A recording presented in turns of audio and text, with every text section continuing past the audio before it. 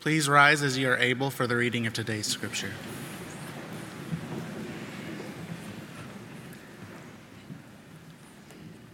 We must no longer be children, tossed to and fro and blown about by every wind of doctrine, by people's trickery, by their craftiness and deceitful scheming. But speaking the truth in love, we must grow up in every way into Him who is the head, into Christ, from whom the whole body, joined and knit together by every ligament with which it is equipped, as each part is working properly, promotes the body's growth in building itself up in love. Show yourself in all respects a model of good works, and in your teaching show integrity, gravity, and sound speech that cannot be censured. Then any opponent will be put to shame, having nothing evil to say of us. The good person brings good things out of a good treasure, and the evil person brings evil things out of an evil treasure. I tell you, on the day of judgment, you will have to give an account for every careless word you utter. For by your words you will be justified, and by your words you will be condemned. This is the word of God for the people of God. Thanks be to God. You may be seated.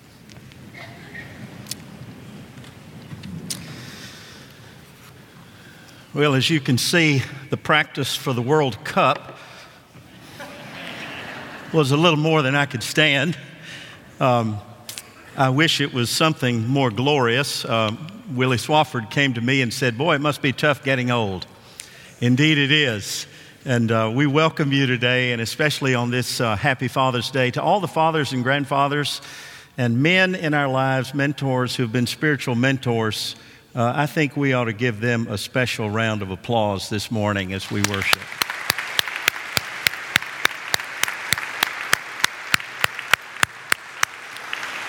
And then we're blessed to have another group with us today. We have the Snyder Youth Choir that's here, I believe, from Fayetteville, North Carolina. They are directed by Richard Suggs. They're not singing for us today. In fact, they'll be leaving immediately after the benediction, I believe, to go to Woodmont Baptist to sing there, if I'm not mistaken. Susie Reeder, Susie, lift your hand, is the missions director there, who actually was James Wells' youth minister in Murfreesboro years and years ago. And we'd like the Snyder Youth Choir. You all stand up so we can greet you and welcome you.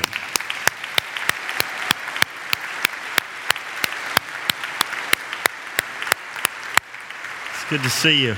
And then I want to say just a moment, I just want to say a word of thanks to all of you who volunteered during our annual conference last week. You were amazing. The comments that we heard from all who shared this week with us in terms of your hospitality, it was just exceptional. Some of you took off work, in fact, to be here just to greet people.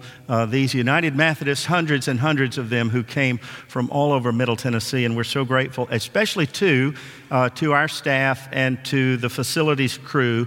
They are the finest of the fine. And I don't know if you know this or not, and I hate to share the family secrets, but Methodist preachers are not always easy to work with. I don't know if you've ever found that to be true, but that is true, actually, and we're grateful to our second milers. Every square inch of this building was used this week and was blessed to be used to serve others. Now, I came down on Wednesday or Thursday with laryngitis during the week, and I almost could not say a word. In fact, I was a little suspicious of our intercessory prayer group because my wife's prayers were certainly answered for a couple of days. And then I wound up with this bum foot and all that was going on with that, which caused me to miss some of the conference, which was an answer to my prayers. But I have to tell you, it is a sad, sad thing when your preacher can neither walk the walk or talk the talk. That is a bad rap that happens sometimes. And so today, if you'll excuse me, there's too many steps in that pulpit, and I really want to be a little closer to you anyway. And so I'm just going to sit, as was the case by the ancient rabbis in the first century. When a rabbi, the scripture would be read, all would stand, and then all would be seated, including the rabbi who was teaching for the words that he shared in interpretation. The words that Herschel and Sellers shared with us are the most important words that you will hear this morning. We've been thinking together the last 6 or 7 weeks about this theme, heartwarming, which many of you know refers to Mr. John Wesley, the spiritual founder of the United Methodist Church, of the Methodist Church, the Wesleyan Way. It refers to his conversion experience that happened to him on May 24th, 1738. He had been a clergyman for 13 years, but faith was largely an act of the intellect until that moment when the Holy Spirit came into his life, and he realized, maybe for the first time in his life, that Jesus didn't just die for the sins of the world. He died for John's sins. He died for his sins personally. And when faith becomes personal, your witness goes viral. You can't help it, right? I mean, when Jesus becomes personal in your heart, the faith, the witness of the church goes global. And so we've been thinking about some of the distinctives of the Wesleyan lineage in our Christian faith. And I know we live in a post-denominational age, and we are a melting pot of people here. Methodists, Baptists, Catholics, pagan, all kinds who are here, and we're grateful for that. But it is important sometimes to know who your great-great-grandparents are in the faith, and to know something about the lineage that has shaped us. And so this morning, I want us to think a little bit about this idea of holy conferencing, which we have just completed. Holy conferencing, which it's interesting that in the Greek language we were reading text. Herschel, you were reading text that had to do with conferencing. The word conversation was used, or sound speech. Did you know in the Greek language that those words conferencing and conversation are almost just alike? And even when Paul talks to Titus about sound speech, he's not just talking about what we say, he's talking about what we do, because in the scripture, words and works are two sides of the same coin. So I want us to think about this idea of holy conversation or holy conferencing. Notice, please, if you will, that the root of the word conference, what is the root of the word? Confer. Confer. That literally means to compare views or to consult one another, to discuss or to reason together. Now, I could make a case for the fact that the Sermon on the Mount was actually a conference where Jesus laid out his program for what a disciple was to be. I could make a case for the fact that Maundy Thursday, the Lord's Supper, was actually a consultation where Jesus brought the 12 close to his side and prepared them for Good Friday. Indeed, if you look at Acts 15, it was a holy conference where the church met together in a very divisive, contentious moment between Jews and Gentiles. It was a holy conference. That's the way we know that the Christians in Acts 15 were actually Methodist. They were conferencing. In the Wesleyan tradition, by the way, for the Baptists here, I'm only teasing when I say things like that. In the Wesleyan tradition, we take holy conferencing pretty seriously, don't we? We really do. It's part of our DNA. In fact, in the church, we see conferencing at every local level, at every district level. We have charge conference here, church conference. We have district conference at the district level. In our general area, we have annual conference that we just had this week. In our southeast, we have what's called jurisdictional conference every 4 years, and the global meeting together that happens every 4 years, or occasionally a special called conference, as we'll see in 2019, is called the General Conference. And so we're a consulting people. We're a conferencing people. We don't do faith by ourselves. We do it in community, and we do it through discourse and prayer. It's interesting that Mr. Wesley spoke of holy conferencing as a, listen to this, means of grace. What does that mean? Well, if you were here last week, you know the answer to that. Means of grace, also called works of piety. Piety means devotion. Means of grace are channels or spiritual disciplines or practices through which we go deeper in love with God. And we mentioned 6 last week. I have them back on the screen today. Worship, prayer, Bible study, the Lord's Supper, fasting or abstinence, and holy conferencing. So here's the thing. If you want to grow deeper in sanctification, if you want to go deeper in love with God and your neighbor, for Wesley, these are the sure and certain practices that will help you get there. We're a conferencing people.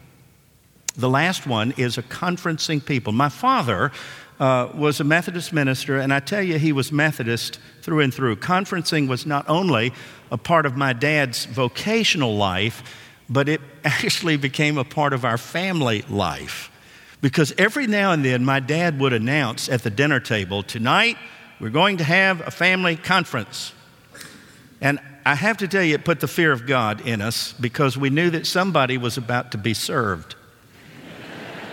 We knew that somebody was about to be called on the carpet. It was usually a kind of a come to Jesus moment for the children. But sometimes it was a moment of deep discernment.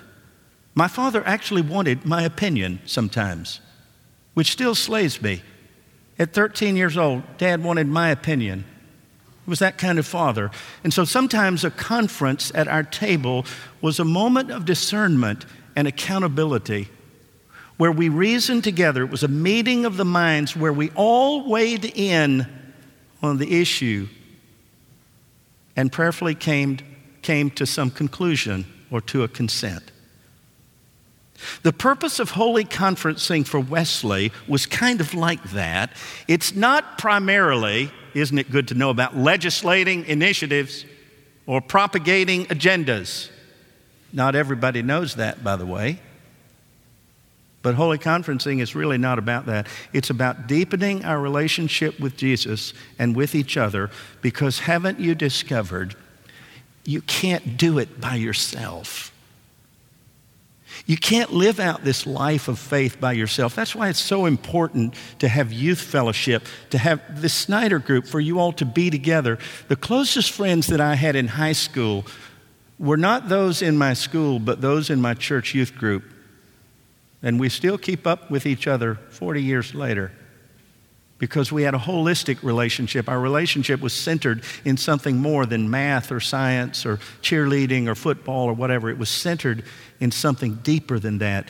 You can't do it by yourself. It takes a village. It takes a team. It takes a family. It takes a fellowship. I don't know if you care anything about the National Basketball Association, but did you know that in the NBA, the finals this year, that it was an interesting matchup? You had the best team in the world against the best player in the world. Now, I've discovered there are two types of people in the sports world: those who love LeBron and those who don't. There's no in between. You either do or you don't. But in this case, you had the best team in the world, Golden State Warriors, playing the Cleveland Cavs. And who won? The best team or the best player? Best team. In fact, the best player didn't even win a single game. Nothing against LeBron. I'm in the camp that loves LeBron. But the truth of the matter is, a good team beats the best player every time. You can make a case for the fact that in the Christian life, there is no room for solo hero leaders. We've already got one. He died for us and rose up from the grave. We don't need another Messiah. We have a solo hero leader. What we need is a team. What we need is a family. What we need is a community. You remember the African proverb, if you want to go fast, go alone. If you want to go far, go together. Together. Richard Rohr, I love Richard Rohr, the Franciscan monk, who once said in his book, Things Hidden, these words, listen to this: I'd rather be connected than privately right all the time. I'd rather be connected than privately right all the time. It takes a team. It takes a fellowship. Holy conferencing, I've noticed, becomes unholy when it becomes about whining, winning a debate, choosing sides, or putting somebody in their place that I disagree with. It becomes unholy at that point. Holy conferencing is about speaking the truth in love. Some of you know Shane Claiborne, who lives in inner city Philadelphia, although Shane is actually from East Tennessee by birth. He's a leading figure in this new movement of monastics, interestingly enough. I've heard him speak before. He's sort of the Brian Hicks of Philadelphia. This is what he says. My goal is to speak the truth in love. There are a lot of people speaking the truth with no love, and there are a lot of people talking about love with not much truth. You got to have both. You got to have both. By the way, there was a great spirit in the conference here this week. I don't know that I've ever sensed a greater spirit, a greater oneness and unity. And it wasn't because everybody agreed with everybody on every issue. It was because there was a deep and mutual love in the house for Christ and neighbor. It was because we were centered in worship and missional discipleship. And it was like iron sharpening iron.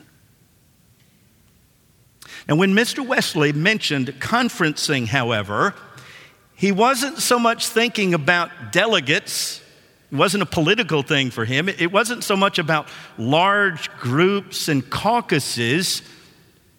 When he talked about conferencing, he really was thinking more about small groups, classes, and bands. Why? Because this is where maturity happens. This is where sanctification happens. Said Mr. Wesley, and I quote, holy conferencing is honest, direct, piercing conversation with other Christians that is intended to help the participants grow in what? Consensus? No. To grow in holiness, to grow in devotion, to grow in love with God. Holy conferencing is not a one-time polite conversation about a controversial subject. It's a focus on the details of individual lives, where we are experiencing God and growing in faith and where we are not. And that kind of conversation, that kind of conferencing dealing with your soul demands a relationship, demands trust and vulnerability and accountability. Sarah Crosby was one of the most important early Methodist women to the movement in the 18th century. At one point, she was noting how important these groups, this conversation and conferencing was to her own personal faith, and she said these words, listen to this, the greatest means of increasing Christian affection is close conversation concerning the work of God in your soul, speaking without reserve of our trials, our temptations, our sins, our joys, our comforts, and accordingly pleading with God for each other. That's conferencing. You can't do it by yourself. Mr. Wesley, speaking of those who subjected themselves to this kind of accountability, said of them these words, listen to this, their speech is always in grace. Ooh, we could use a dose of that. Their speech is always filled with grace, seasoned with salt, with the love and fear of God. No corrupt communication comes out of their mouth, but only that which is good, that which builds up and ministers grace to the hearers. And herein, he says, do they exercise themselves day and night to do only the things which please God in all their outward behavior to follow him who left us an example that we might walk in his steps, in all their conduct with neighbor to walk in justice, mercy, and truth. And whatever they do in every circumstance of life, they do it all to the glory of God. It's important to note that holy conferencing is not an end in itself. We don't have conversation and conference, so we'll have a good conference. It is not an end in of itself. It is the means to an end. Junius Dotson was with us this week, African-American pastor, head of discipleship in our denomination, reminded us this week of what happens when a team stays too long in the huddle. The purpose of the team is not simply to huddle, although as we said last week from Hebrews, We are not to neglect the huddling of the body together. We're not to neglect the meeting of the body together, but you can't stay in the huddle the whole time. The huddle is where the play is called. It's where the game plan is executed. You need a huddle, but sooner or later you got to get out of the huddle and line up at the line of scrimmage. Somebody has to snap the ball. Somebody has to run the play. We're to be game changers. We're to change the world. That's the purpose of conferencing. Wesley never said the parish is our world. He said the world is our parish. So works of piety, those works of devotion that get us closer to God, lead to, on the horizontal level, works of mercy. So our love for God leads to humanitarian concerns. So what we're doing here is not just pie in the sky. We need ham where we am, too. It's about loving your neighbor. And if you love God, 1 John says, you can't say I don't love my neighbor. You can't say I hate my neighbor and I love God at the same time, because my devotion always leads to compassion. It always does. You see it in the fruit of the Spirit. Love, joy, peace, patience, kindness, goodness, faithfulness, gentleness, forbearance. Do a fruit check on yourself. Not on your neighbor, do it on yourself and see where you are. Acts of piety lead to acts of mercy, which includes things like feeding the hungry and clothing the naked. It includes things like befriending the stranger. It includes things like helping the refugee and visiting the sick and imprisoned. It includes things like providing recovery for the addicted and giving hope to those who are hopeless in the margins. Acts of mercy. Let me give you an example. I did a funeral recently for one of our men who was in the Passages Sunday school class. Anybody in Passages today? Lift your hand. Several of you were here also for that service. It was a holy moment as we celebrated the homegoing of a man named Mike DiStefano. He worked for American Airlines for 38 years. You know what he did? He fixed airplanes. That was his day job, but his vocation was helping other people in need. That was his real vocation. He was a fix-it guy. His wife, Betty, said in the 48 years of marriage that they had together, she never once had to call a repairman. Now, I shouldn't say that on Father's Day because I'm throwing some of us under the bus, right? 48 years, never called a repairman for anything. I have to tell you, I despise people like that. But if you're ever driving down Franklin Road and you see me on the side of the road with my head underneath the hood, I'm not fixing it, I'm praying for it. So for heaven's sake, please stop, because at that moment, I am a work of mercy for you. Mike could fix anything. He had a neighbor, friend down the road named Nan, and Nan had multiple sclerosis. She couldn't fix anything, including her body. Her caregiver, Gail, said, whenever anything went wrong in our house, we called God first and we called Mike second. And he came and he fixed it. That's a man of mercy right there. Acts of piety always, not sometimes, always lead to acts of mercy. I got a letter the other day from somebody I didn't know in Asheville, North Carolina, at a place called the Givens Estate. I think it's an assisted living place. Just out of the blue, "Dear Dr. Chappell," she writes, "I had the delightful occasion to catch the Jubilation Choir concert this morning at Givens Estates." It's in North Carolina. What an inspiring experience it was to hear and interface with this wonderful group. Not only was their music incredibly professional, but their demeanor and sincere interface with me personally and our fellow residents was refreshing. You should be proud of their representation of the church and of Jesus. but also of their representation of everything we hope for in our young people, and today is all too often lacking. Kindly accept this small contribution. She wrote a check. Y'all need to get in the bus.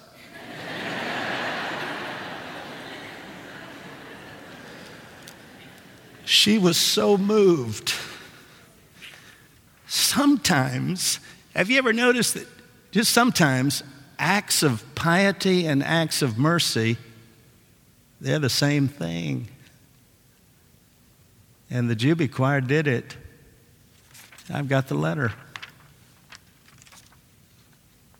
There's one other thing I want to mention, and I'm finished. I know you're thinking about your father, your grandfather today. I am too. I've been thinking about my dad this morning. I went out to talk to my dad on the Saturday before Easter. His ashes are in a bench at Woodlawn facing the chapel. My dad must have done hundreds funerals, homegoings in that chapel. My mother thought it would be a good idea. My mother's here this morning. Thought it'd be a good idea to put the cremains in a bench there, and we agreed it was a great idea. And so I went. I usually do this. I go over the Saturday before Easter and have a chat. And I told him about you, and he seemed to know all about it. We talked about fishing trips. I even told him a joke. And I was just about to leave when I saw this woman over to the left. She was visiting an adjacent grave, and she just waving her hands like this, and she was kind of walking over my way, and she came over and said, "Did you know him?" I said, "Yeah, I knew him pretty well." She said, "You're his son." I said, "Right." She said, "I thought so. I could see it in the resemblance. I could see it in your face." And so I asked her, did you know him? And she said, "Yes." She said, "He was my pastor over at Woodbine in the mid-'60s. And she said, he meant a lot to me, a lot to our family. Said, "Your dad helped our family through some difficult times. In fact," he said, "one night we'd almost parted ways, and he came over to the house, and he had what he called a family conference." And you know, she said, "I can't explain it. I don't remember a thing he said, but his presence let us know that we were not alone. And he stayed with us half the night." He said, "Our family stayed together. We're still together. He prayed us through, and I figured you might be his son. And I just wanted to thank you." And I said, "Thank me for what?" She said, "For your dad. By the way," she said, "what do you do?" I said, "I do family conferences." She said, "You're in your father's business?" I said, "Yes, it seems so." And she left. I wouldn't take a thing for that visit, but I tell this to you for this reason. If you're a believer, if you're a son or daughter of the Most High God, who wants more than anything to follow Jesus, you're in the family business. God has a purpose. God has a task, a calling with your name on it. You are your Father's business, and you're in it. And we live in a world that desperately needs to know of the grace of God, and you have it, but the only way you can keep it is to give it away. You have to give it away. Piety and mercy go hand in hand. Devotion, compassion, hand in hand. And we do it together in this holy family that we call church, so that our lives can actually become a means of grace to the world. That's the game plan. And there's no plan B. so that others may experience the heartwarming grace of the redemptive God that we love and serve to the uttermost. That's the play. Ready? Break.